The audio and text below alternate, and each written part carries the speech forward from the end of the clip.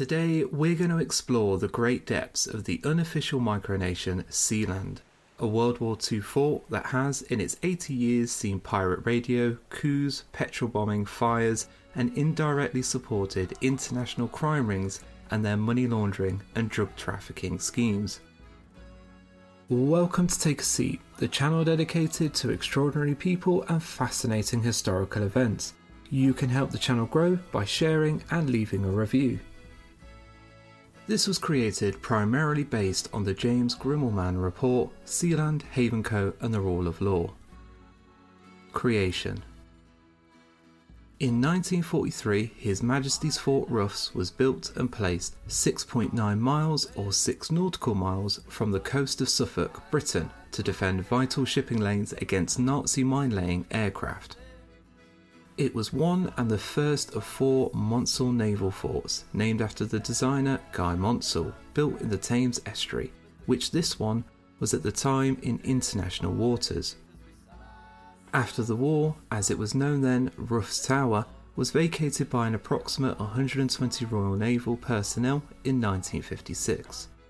Things weren't interesting for the tower until Paddy Roy Bates comes along, who was a veteran having served as a major in North Africa and Italy. Returning to Britain, he created a business empire of sorts through factories, fishing and pirate radio. Roughs Tower occupation. Without going into too much detail, the 1960s saw a wave of pirate radio due to the British Broadcasting Corporation encroaching a legal monopoly over the transmission of radio, with anyone else trying to transmit facing prosecution. Bates and others used ships to sail out of the 3-mile territorial waters of Britain and transmit pirate radio broadcasts without fear of radio laws, and businesses would advertise with them. Bates starts Radio Essex, but not on Roughs Towers. No, he set up on the closest of the Monsell forts called Knock John by driving the competition Radio City off the platform. Knock John is 1.5 miles off the British coast and therefore, yes, it was in British jurisdiction. The government wasn't that much bothered until many pirate radio founders were being shot, which was heavily publicised. And so in 1966, Roy Bates was served a summons for unlicensed broadcasting.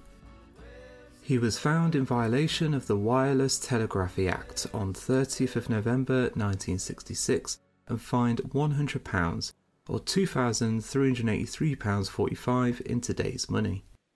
Roy appealed, but this was unsuccessful, and so he didn't hang around for long and moved on to Roughs Tower, where again he drove off competitors, this time Radio Caroline. Bates and his 14-year-old son Michael set up the broadcasting equipment, but it failed when he left 4 men with only 3 days worth of food on the tower, who then had to be rescued 17 days later by a British lifeboat. And so Radio Caroline moved back in April 1967, but from what seems to be a derived plan, Bates found a joint operation with Caroline and on the 17th of April relieved one of the Caroline employees with his son and his own employee David Barron. 2 days later, another Radio Caroline employee got severe rope burn and left with the final employee to go ashore. The day after, on 20th of April, Radio Caroline sent a replacement crew to the tower, but Barron refused to let them on, giving Roy Bates control again. It wouldn't be that easy, however, as a week passes by where Bates and Barron had to ward off a Radio Caroline boarding party with air rifles and bottles of paraffin, and once again 3 months later on June 27th. By autumn of 1967, Paddy Roy Bates was firmly in control of Roughs Tower, and he showed it off to his family, bringing his wife Joan, daughter Penny along, with Michael his son aboard. Establishing a nation. While Bates was gaining a foothold on Roughs Tower, the British government were fighting hard against pirate radio, and in July 1967 the Marine Broadcasting Offences Act was introduced. This effectively made it illegal for British citizens to broadcast on the high seas and prohibited businesses advertising with them. Due to legal entanglements with Europe, however, the authority of the airways at the time, the Postmaster General, wanted complete destruction of Roughs Tower. Open cabinet and closed governmental meetings proceeded, with many options put to the table. In the end, the Ministry of Defence put to Roy Bates that the tower belonged to them and demanded that they leave, with the offer of £5,000 or £116,100 in today's money. Bates refused and in return demanded, which he knew would not be accepted, £90,000 instead, or $2,090,000 today. The press got wind and began reporting on the debacle, including the fact that the Royal Marines were on standby, something the government certainly wanted downplayed. After receiving the idea from friends at the pub, Roy would take this opportunity to declare the tower an independent principality, and of course he was now Prince of Sealand. The Ministry of Defence hit back and stated, "This is ludicrous. Mr. Bates is trespassing and it now looks as if he's being very foolish." The Ministry's comeback wasn't the mic drop expected, as attempts to resolve the matter would fall through again and again and again. Bates's boat would spring a leak while in Harwich Harbour on the 14th of February 1967, and so Customs refused them to departure due to seaworthiness. Roy and Joan were not too pleased and claimed to the media that their children had been harpooned on Sealand, while Customs rebutted that Bates could just as well hire another boat. The press coverage continued and public opinion wasn't swayed in the defence of the government, and so Customs relented. Another twist to the situation was when David Barron appealed to the Ministry of Defence, offering to obtain possession of the fort in a non-violent manner and turn it over to them. The suspicious MOD thought the scenario was implausible. Bates, however, went to the Daily Telegraph with a sworn affidavit from Barron, who stated that it was the ministry who approached him, asking for the fort to be taken by force. On the 6th of May 1968, Michael Bates shot at the ship Ageria, which was working on a buoy close to Sealand. Michael and Roy were arrested when back on British soil, indicted against the Firearms Act, but the courts found that Sealand was out of British jurisdiction on October of that year. For now at least, the question of UK sovereignty over Sealand was now at rest. Expansion. The now Prince Roy Bates began to think on how to develop his nation, despite the UK government never regarding it as a state.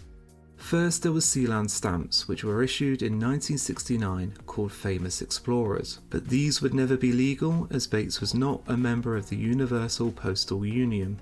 In 1972, Sealand issued coins under the Sealand dollar, nominally pegged against the US dollar. The Belgian government was approached to adopt commercial ties, but Britain continued the staunch stance that Sealand was not a recognised state. A promotional brochure was produced explaining plans to build a hotel, but this never materialised. Bates began dealing with German investors who started to push Sealand sovereignty in 1973, reaching out to the British Embassy along with other countries.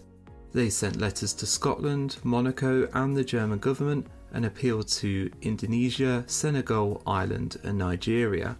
To help with their case, they received legal opinions from Dr. Walter Leisner in 1975 and Professor Bella Vitani in 1978. Additional brochures were produced with plans for Sealand's development that included a port, office towers, a golf course and a bridge to British mainland. The German investors also looked at the idea of using Sealand as a tax haven. If Germany viewed the platform as part of the UK for treaty purposes but the UK didn't levy taxes, then they may avoid taxes on Sealand income. Germany put a pin in the idea very quickly by insisting that taxes applied as it was out of British territorial waters. During all of this, one of Bates' contacts, Alexander Achenbach, became Prime Minister and even drafted Sealand's 1975 constitution. But in 1976, while living in Luxembourg, he was arrested in connection to an illegal diploma mill from Sealand. He tried to use Sealand's sovereignty as a legal defence and pushed this to the city of Aachen by asking them to terminate his German citizenship, instead claiming he was a Sealand citizen. This failed and he continued to be a German citizen, but this wasn't the end of Achenbach as he had plans of his own for Sealand and a rebellion was rising. Thanks for taking a seat. Links to resources are in the description below. Please consider sharing and popping a review on to tell me your thoughts of the channel.